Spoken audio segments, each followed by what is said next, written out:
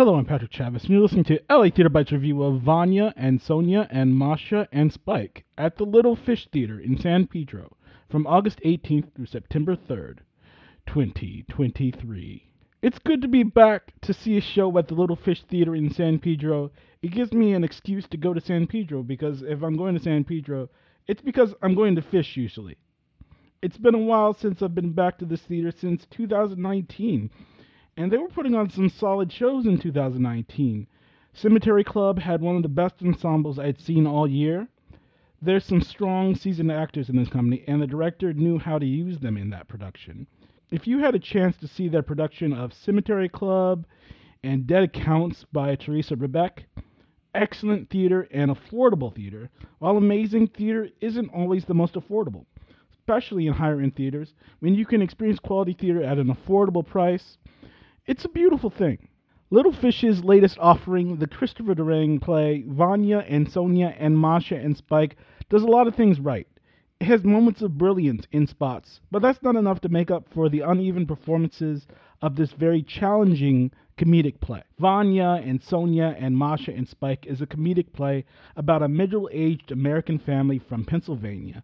A successful movie star, Masha, played by Annie Vest, returns home to her siblings with her new, much younger boyfriend, Spike, played by Nathaniel Weiss. Comedic family drama ensues as old wounds open up during a very eventful visit.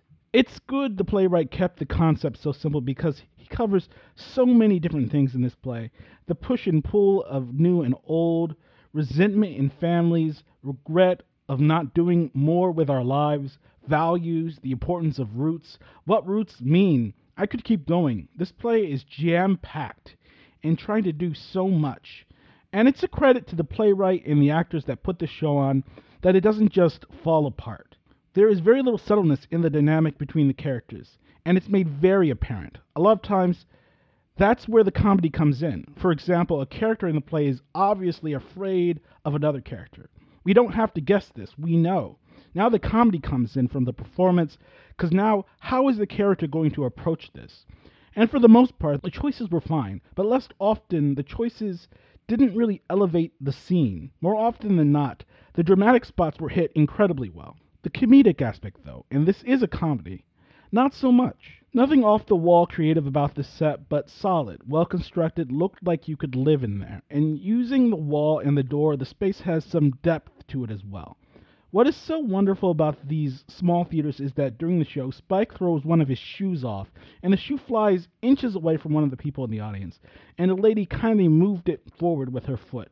Set designer Manole Jane uses the whole space and provides enough for the actors to move freely, but doesn't go too far with that, which can come off lazy sometimes. Of course, it's always on a case-by-case basis, and it depends on the production and the story you are trying to tell.